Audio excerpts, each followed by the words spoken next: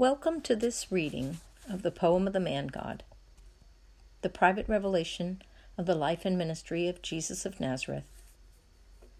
Now out of print, this 5-volume set of books is a narration of the life of Jesus, which extends from the birth and childhood of the Virgin Mary through the public ministry of Jesus, his passion and resurrection, and closes with the Assumption into heaven. The narration is interspersed with direct dictations from Jesus for the sake of the whole world.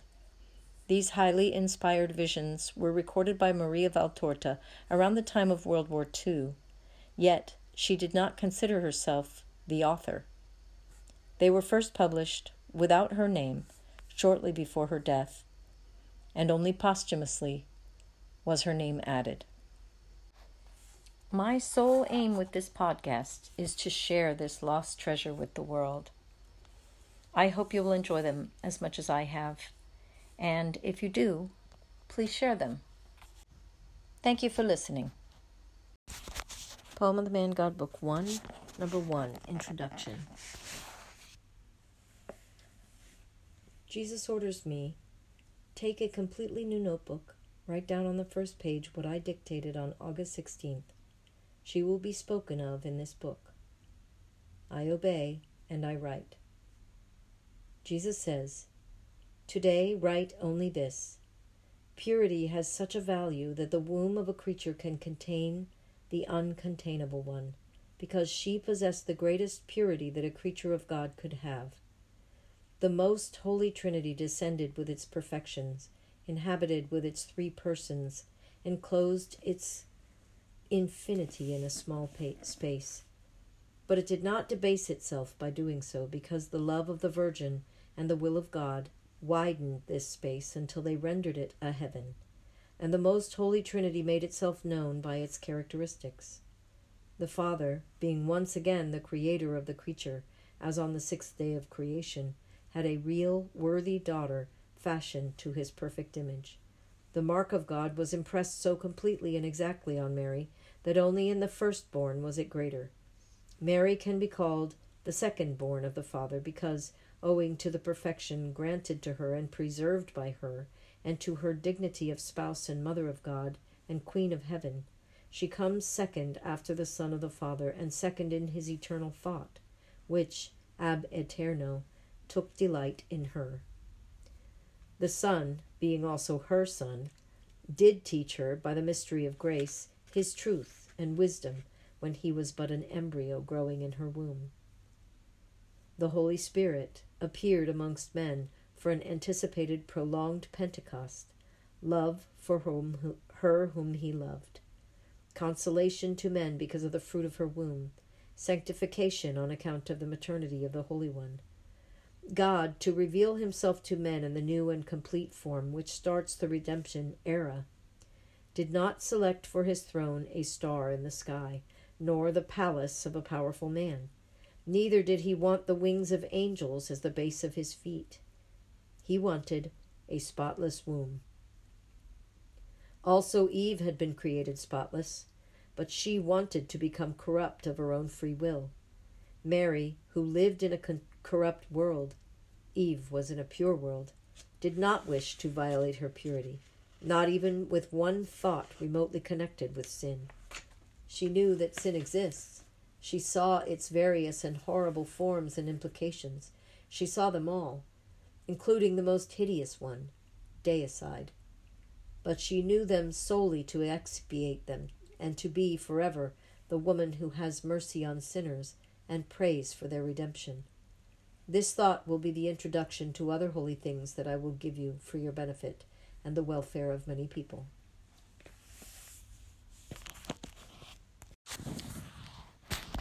The poem of the Man God Book 1, Number 11. Mary will confide her vow to the spouse God will give her. What a terrible night. It seemed that the demons were raiding the world. Cannon shots, thunder and lightning, dangers, fears, and the suffering because I was lying on a bed which was not mine. And in the middle of all this, there was Mary, like a sweet white flower amongst fire and troubles.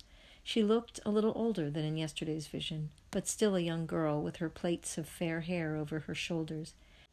Her dress was white, and her smile mild and coy, an intimate smile at the glorious mystery enclosed in her heart.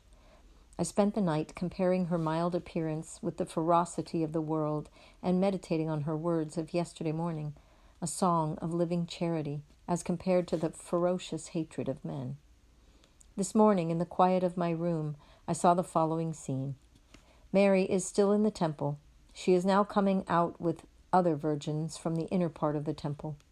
There must have been a ceremony because there is the scent of incense in the air of a red sunset.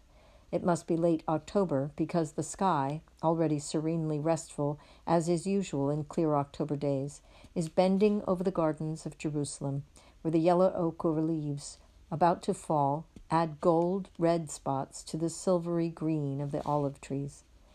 The crowd, nay, the host of white-dressed virgins, crosses the rear yard, then climbs the steps, goes through a porch and enters another square yard, not quite so splendid, without any other door except the one leading into it. It must be the yard allocated to the small dwellings of the virgins assigned to the temple, because each girl moves towards her cell like a little dove to its nest.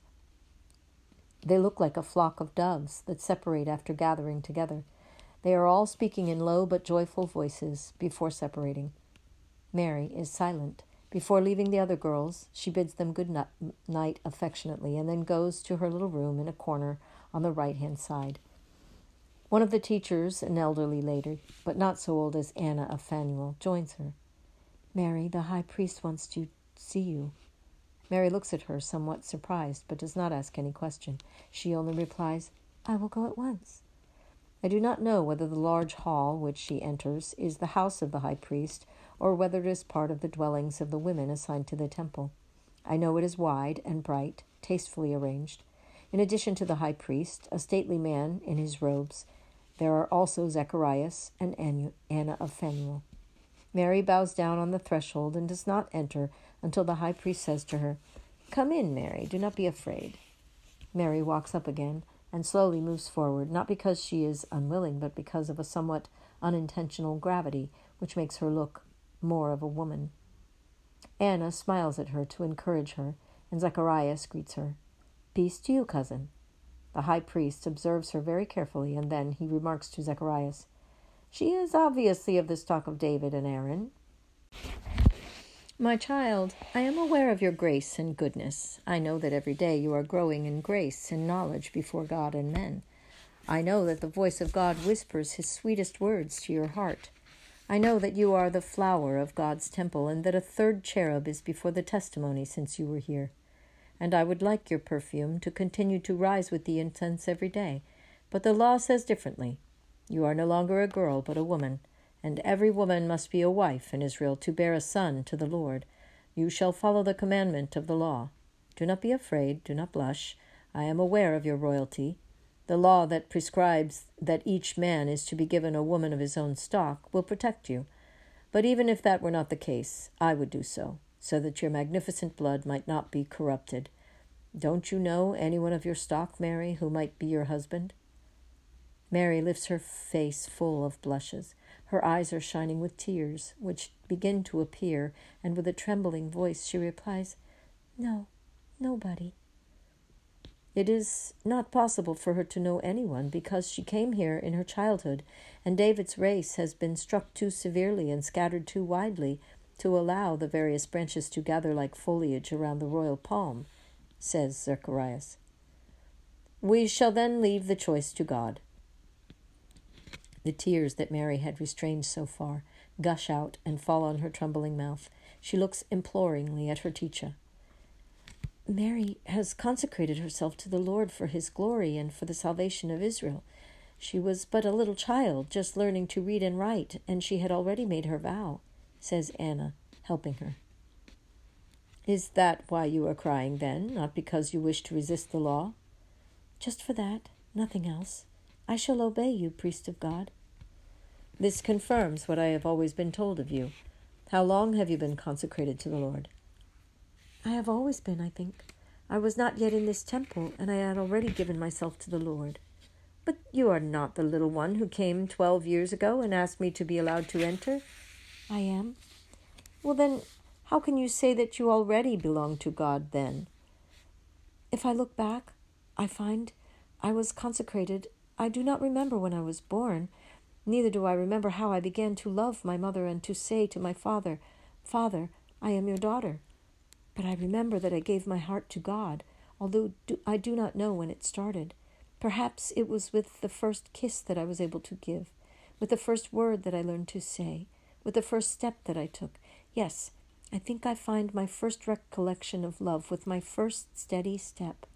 My house, near the house, there was a garden full of flowers, and there was an orchard and some fields, and there was a spring of water at the rear, under the hill, and the water gushed out from a hollow rock that formed a grotto.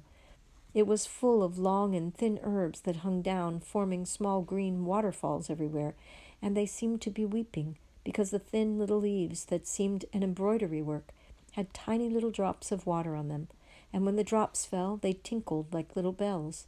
Also the spring seemed to be singing, and there were birds on the olive and apple trees above the spring, and white doves used to come and wash in the clear water of the fountain. I was no longer thinking of all that, because I had put all my heart in God, and, with the exception of my father and mother, whom I loved in life and in death, every other worldly thing had disappeared from my heart. But you have made me think of it. I must find when I gave myself to God, and the things of my first years come back to my mind. I loved that grotto, because I heard a voice sweeter than the song of the water and the warbling of the birds say to me, Come, my beloved. I loved those herbs covered with tinkling and sparkling diamonds drops, because I could see in them the sign of my Lord, and I used to say to myself, O soul of mine, see how great your God is. He who made the cedars of Lebanon for the eagles has also made these little leaves that bend down under the weight of a little mosquito, and he made them for the joy of your eyes and as a protection for your little feet. I loved that silence of pure things, the light breeze, the silvery water, the purity of the doves. I loved the peace that hovered over the little grotto and descended from the apple and olive trees, now full of blossoms, then laden with beautiful fruit. And I do not know, the voice seemed to be saying to me, yes, just to me, Come, specious olive, come, sweet apple, come, sealed spring, come, my dove. Sweet is the love of a father, sweet the love of a mother, sweet their voices calling me. But this one, oh, in the earthly paradise I think that she who became guilty heard it thus, and I do not understand how she could prefer a hiss to this voice of love, how she could desire any other knowledge that was not God.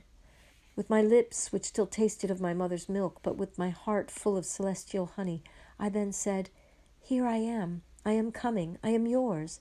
No one will have my body but you, my Lord, neither will my soul have any other love. And while saying so, it seemed to me that I was saying over again things already said, and that I was fulfilling a rite already fulfilled, and the chosen spouse was not a stranger to me, because I already knew his ardor, and my sight had been formed at his light, and my capacity for loving had been fulfilled in his embrace. When? I do not know. Beyond life, I would say, because I feel I always had him, and that he always had me, and that I exist because he wanted me for the joy of his spirit and mine. Now, I obey you, O priest, but please tell me how I am to behave. I have neither father nor mother. Please be my guide. God will give you your husband, and he will be a holy man, because you have entrusted yourself to God. You will tell him your vow. And will he agree? I hope so. Pray, my child, that he may understand your heart. Go now. May God always accompany you. Mary withdraws with Anna. Zacharias stays with the high priest, and the vision ends thus.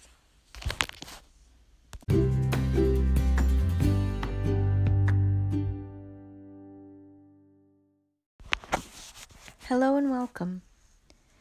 This podcast is all about presenting the poem of the Man God, a private revelation given to a Blessed Maria Valtorta. From the inside cover. Maria Valtorta was born on the 14th of March, 1897, in Caserta, where her parents, originally from Lombard region, were in temporary residence. Her father, Joseph, born in Montova in 1862, was a serving non-commissioned officer in the 19th Cavalry Regiment. Her mother, Isid Flaviranza, born in Cremona in 1861, was a French teacher.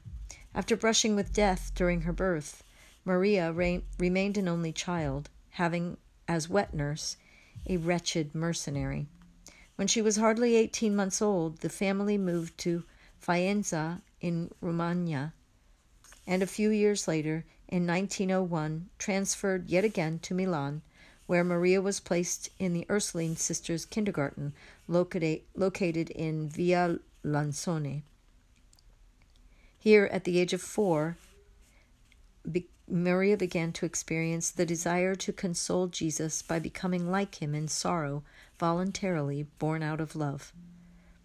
In October 1904, at age 7 years of age, she was enrolled in the Institute of the Marseillane Sisters, located in Via 20 Settembre, where she initiated elementary studies, achieving from the start scholastic recognition as first in her class. On the 30th of May, 1905, in the Via Quadano center of the same institute, she was confirmed by the Holy Cardinal Andrea Ferrari, whose touch truly infused the spirit of love into her. Subject once again to professional transfer, in September 1907, her father took the family to Voghera, where Maria frequented public schools. The French lessons, held every Thursday by a religious order exiled from France on account of the Combes law, served to place her soul in communion with God once again. And at Casteggio, on the first Sunday of October 1908, Maria received her first Holy Communion. But she was deeply grieved at the absence of her father, whom she loved so much. Her mother, an extremely severe woman, had judged his presence at the ceremony as unnecessary. Due to the habitual despotic attitude of her mother, to which her father responded with meek docility, Maria was painfully obliged to leave her home in March 1909 at 12 years of age to go to a boarding school. But since it was a beautiful Biascone College of Monza, of the Sisters of Charity of the Most Holy Child Mary, she ended up by finding herself at home. Her generous, firm, strong, and faithful character brought her to be nicknamed Valtorino. Her love of study, order, and obedience gave her the reputation of being exemplary. But her mother decided that she should follow a technical course of studies, and Maria, quite inept in mathematics, could not avoid failing in her examinations badly. She later made up for the time she had lost by means of intensive study and completed the classical course in which she had always succeeded so well. After 5 terrible scholastic years and 4 solar years, it was yet again her mother who decreed that she should leave college in February 1913. She had to leave the nest of peace, and her poor heart, presaging the future awaiting her so tormentingly, trembled with fear and grief. From the last spiritual exercises in which she participated at the college, given by the Bishop Monsignor Canzani, Maria wanted to obtain an enduring fruit for all her immediate life in the world, and a program for what would be her future life. And the Lord once again did not fail to reveal himself to her soul, bringing her to understand what was to be her life in God, in relation to God, and wanted by God. In springtime of 1913, the Valtorta family moved to Florence, this time not to follow the regiment, but because Joseph retired for health reasons. Maria often visited the city with her father, and on her own account continued to lead the life of a schoolgirl, despite the free lessons in religious indifference which her mother did not fail to provide. In Florence, Maria met Robert. He was handsome, wealthy, and cultured. He was also good, serious, and calm. They loved each other, a silent, patient, respectful love, But Maria's mother wanted to terminate the budding friendly affection. A similar circumstance was to take place 9 years later in Maria's engagement to Mario, a winsome, motherless youth, needful of care and affection in order to become a good fellow, a valiant officer. For Maria, to love was an intransgressible condition to be able to live, but she was to go to God after seeing how tenuous are human affections. In the spring of 1916, during a tremendous period of desperation and desire, the Lord returned to attract her to himself by means of a dream which was to remain vivid in Maria throughout her life. In an evangelical vision which seemed to anticipate the waking visions of her literary work, Jesus aided Maria with words of admonishment and piety, as well as a gesture of absolution and blessing, which for Maria were a cleansing which completely purified her. And she awoke, with her soul enlightened by something which was not of this world. But with her withdrawal from the world was still remote. In 1917, Maria entered the ranks of the Samaritan nurses and for 18 months offered her service at the military hospital in Florence, having requested assignment with soldiers and not with officers, to serve those who suffered and not to flirt or find a husband, she said. In exercising this charity, she felt as if she were sweetly obliged to draw ever closer to God. It was an act of thoughtless violence which marked the beginning of her gradual immolation. It happened on the 17th of March, 1920. She was walking along a street accompanied by her mother when she was struck in the back by a young delinquent. With an iron bar stripped from a bed, he came from behind and struck her with all his might. She remained confined to bed for 3 months, just a sample of what was to be her future, complete infirmity. In October of the same year, she went with her parents to Reggio Calabria, and as a guest of her cousins Belfanti, who were hotel proprietors. The splendor of nature in this region revived her spirit, and the most beautiful collection of books belonging to her cousin Clotilde gave her respite to her wholesome desire for learning, and this time the Lord made use of a book to give her yet another vigorous push. The Saint, by Antonio Fogazzaro, engraved an indelible sign in her heart, and it was a good sign. At Reggio Calabria, Maria experienced certain psychic perceptions in a more conscious way, whereas in the preceding years she had considered them as premonition and other strange things. At Reggio, her rapture for St. Francis reflourished as well, and it was to remain an immutable characteristic of her spirituality. At Reggio, alas, she saw her mother's scheming arts to destroy her engagement to Mario. She returned to Florence, and on the 2nd of August 1922 she remained there for 2 years, crushed by bitter memories. In September 1924, the Valtorta family moved definitively to Viareggio, where they settled down in the newly purchased little house on October 23rd. Here, Maria continued to lead a life of solitude, except for some short excursions to the seaside and pine forest, and the daily shopping which allowed her to visit Jesus in the Most Holy Sacrament without attracting her mother's thunderbolts. But for her, a new and different period in her life had begun, in which she progressively matured in God. Attracted by the example of St. Teresa of the Child Jesus, whose autobiography she had read in one sitting, Maria offered herself as victim to the merciful love, renewing thereafter every day this act of offering. From that moment she grew to extraordinary heights in her love for Jesus, even to feeling his presence in her own words and actions. Urged by a longing to serve the Lord, she wished to enter the company of St. Paul, but she had to satisfy herself with carrying out a humble, hidden apostolate, known only to God, nurtured more through suffering than action. Beginning in December 1929, however, when she was admitted to Catholic Action as youth cultural delegate, she was quick to take on enthusiastic activity, organizing conferences which attracted large audiences, progressively more numerous even among non-practicing Catholics.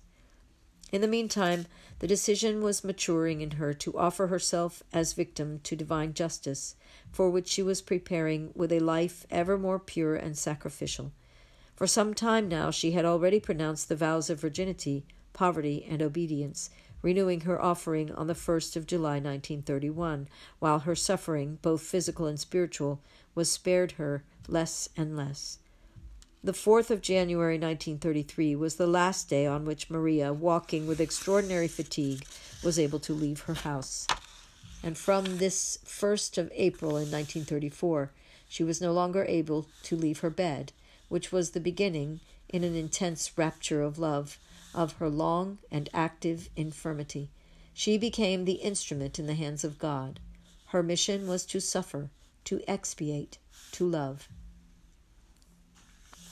Martha di Cotti entered the Valtorta household on the 24th of May, 1935. She was to become Maria's faithful companion, the listener of her writings, the one who would lovingly assist and care for her up to her death. Just 1 month later, however, after having received the consolation of the constant presence of a friend, Maria was to suffer the painful blow of her father's death on the 30th of June. He had always fulfilled his duty with patience, sweetness, and love, forgiving all offenses, returning good for evil, overcoming the sorrows caused by those who continuously misjudged and hurt him, she wrote. The pain of not being able to assist him in his last moments, and of not even seeing his body after his death, brought Maria to feel between death and life. Her mother, after the stupid scenes of tardy love, so-called, became even more callous and despotic. Finding herself absolute mistress had touched her mind.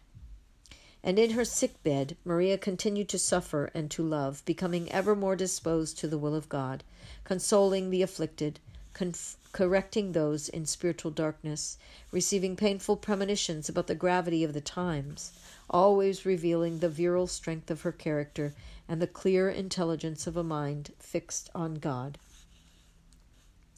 It was in 1942 that she was visited by a pious missionary priest, Father Romuald Magliorini of the Servants of Mary, who was her spiritual director for 4 years.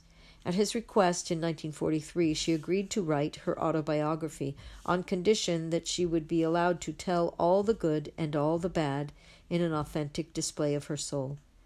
Industrious, intelligent, and gifted, Maria was inclined to be interested in everything. Not even her imposed illness impeded her from working and writing. To her multiple aptitudes, particularly feminine, she added the gift of being a born writer, and she was to put exactly this distinguished ability at the complete disposition of God, whom she loved to the point of self-immolation. Prodded by supernatural impulse, on Good Friday, the 23rd of April of the same year, 1943, she began writing the dictations after having completed the autobiography. A few months later, on the 4th of October, unaware of her daughter's sublime undertaking, Maria's mother died. Maria had loved her with a love that not even her harshness had been able to tire or diminish. At home now, there were just Maria and Martha. Her activity as writer reached intensity from 1943 to 1947 and continued, diminishing progressively until 1953. Maria thus wrote, above all, in time of war and in very difficult conditions, including evacuation, whereby on the 24th of April, 1944, she was obliged to move to St. Andrew of Compito, section of the borough of Capagnori in the province of Lucca. She returned to her dear home at Viareggio on the 23rd of December that same year. She used to write in an almost sitting position in bed, in ordinary school notebooks, which she supported with a piece of cardboard held on her bent knees. She would write at any time, by day or night, even when she was exhausted by fatigue or tormenting pains. She wrote effortlessly, naturally, and without revision. If interrupted, she could leave off writing and then resume later on with ease. She did not consult books, except for the Bible and the Catechism of Pope Pius X. Her mission as writer did not isolate her from the world. She was concerned for the persons near her, assisting them in their lives and worries with enlightened counsel, and when necessary, with secret and heroic sacrifices which miraculously solved painful cases. Neither was she indifferent to the fate of her country, which she loved so much, nor did she forego her civil duties, even to the point of having herself transported by ambulance to the polling station on the 18th of April, 1948. During her continuous work, her living and constant prayer, her suffering embraced with the joy of the Redeemers, Maria begged God not to concede her external signs of her intense participation in Christ, who used her as faithful spokesman and pen, manifesting himself in the richness of the visions and in the depth of the dictations. The notebooks written by Maria Valtorta include almost 15,000 pages.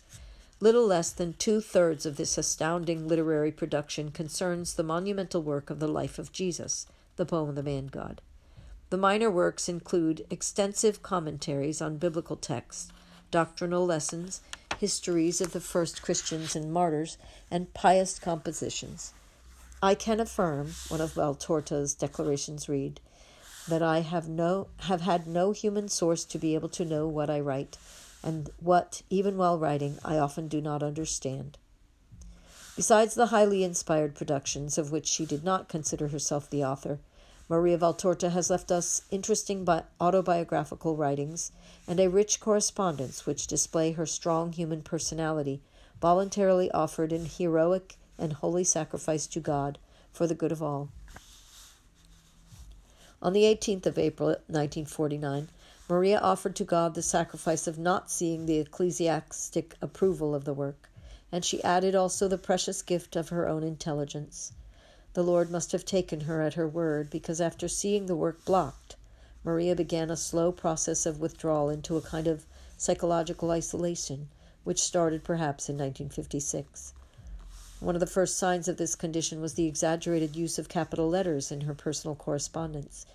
Thereafter followed the mania of filling holy cards, and in general any piece of paper she happened to have at hand, with ejaculations such as, "Jesus, I confide in you," which at times she computed in terms of indulgences obtained. And Maria, who either writing or working or praying had never idled in bed, ended up by being completely inactive. She began responding mistakenly in her conversations, and at times evidenced her congenial wit without considering its convenience. But she progressively spoke less, to the point of limiting herself to the mechanical repetition of a greeting or of the final words of a phrase addressed to her, frustrating all attempts at dialogue. From time to time she would shout or exclaim, "How bright the sun is there!" Her eyes, however, remained clear, and her attitude tranquil. She never asked for anything, and she allowed herself to be fed like a child. When interrogated because of some serious circumstance regarding her writings, she responded briefly and exactly, as if temporarily shaken out of her state of incommunicability. On the 16th of September 1961, due to her deteriorated health, Maria was taken by ambulance to Pisa and was admitted to the clinic of the servants of Maria Dolorosa, where she remained until the end of the month. Without any signs of recovery, she was taken back to her room at Via Reggio, where she died on the 12th of October 1961 at 10:35 a.m., in the 65th year of her life and the 28th of her infirmity.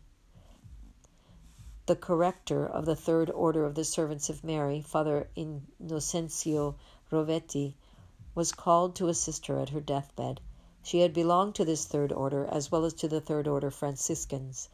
At the very moment the priest recited the words, "Depart, O Christian soul, from this world," Maria breathed her last. It seemed to be her final act of obedience. From a manuscript of 1944, we know that Jesus had said to her, "How happy you will be when you realize that you are in my world forever, and that you have come there from the miserable world without even having been aware of it, passing from a vision to reality, just like a child dreaming of his mother awakens to find her embracing her. That is how I will behave with you." Her body was laid in her own room on the very bed which had witnessed the sufferings, industrious activity, acts of offering, and pious death of the infirm author, who several years earlier had selected her burial attire, the baptismal veil which was to cover her head, and the phrase to be printed in her memory, "I have finished suffering, but I will go on loving." The few solemn visitors were able to admire the brightness of her right hand, the one which had been defined as pen of the Lord, while her left hand was turning livid, and her knees, which had served as her desk, were visibly bent under her white dress, even now that she was laid down in the repose of death.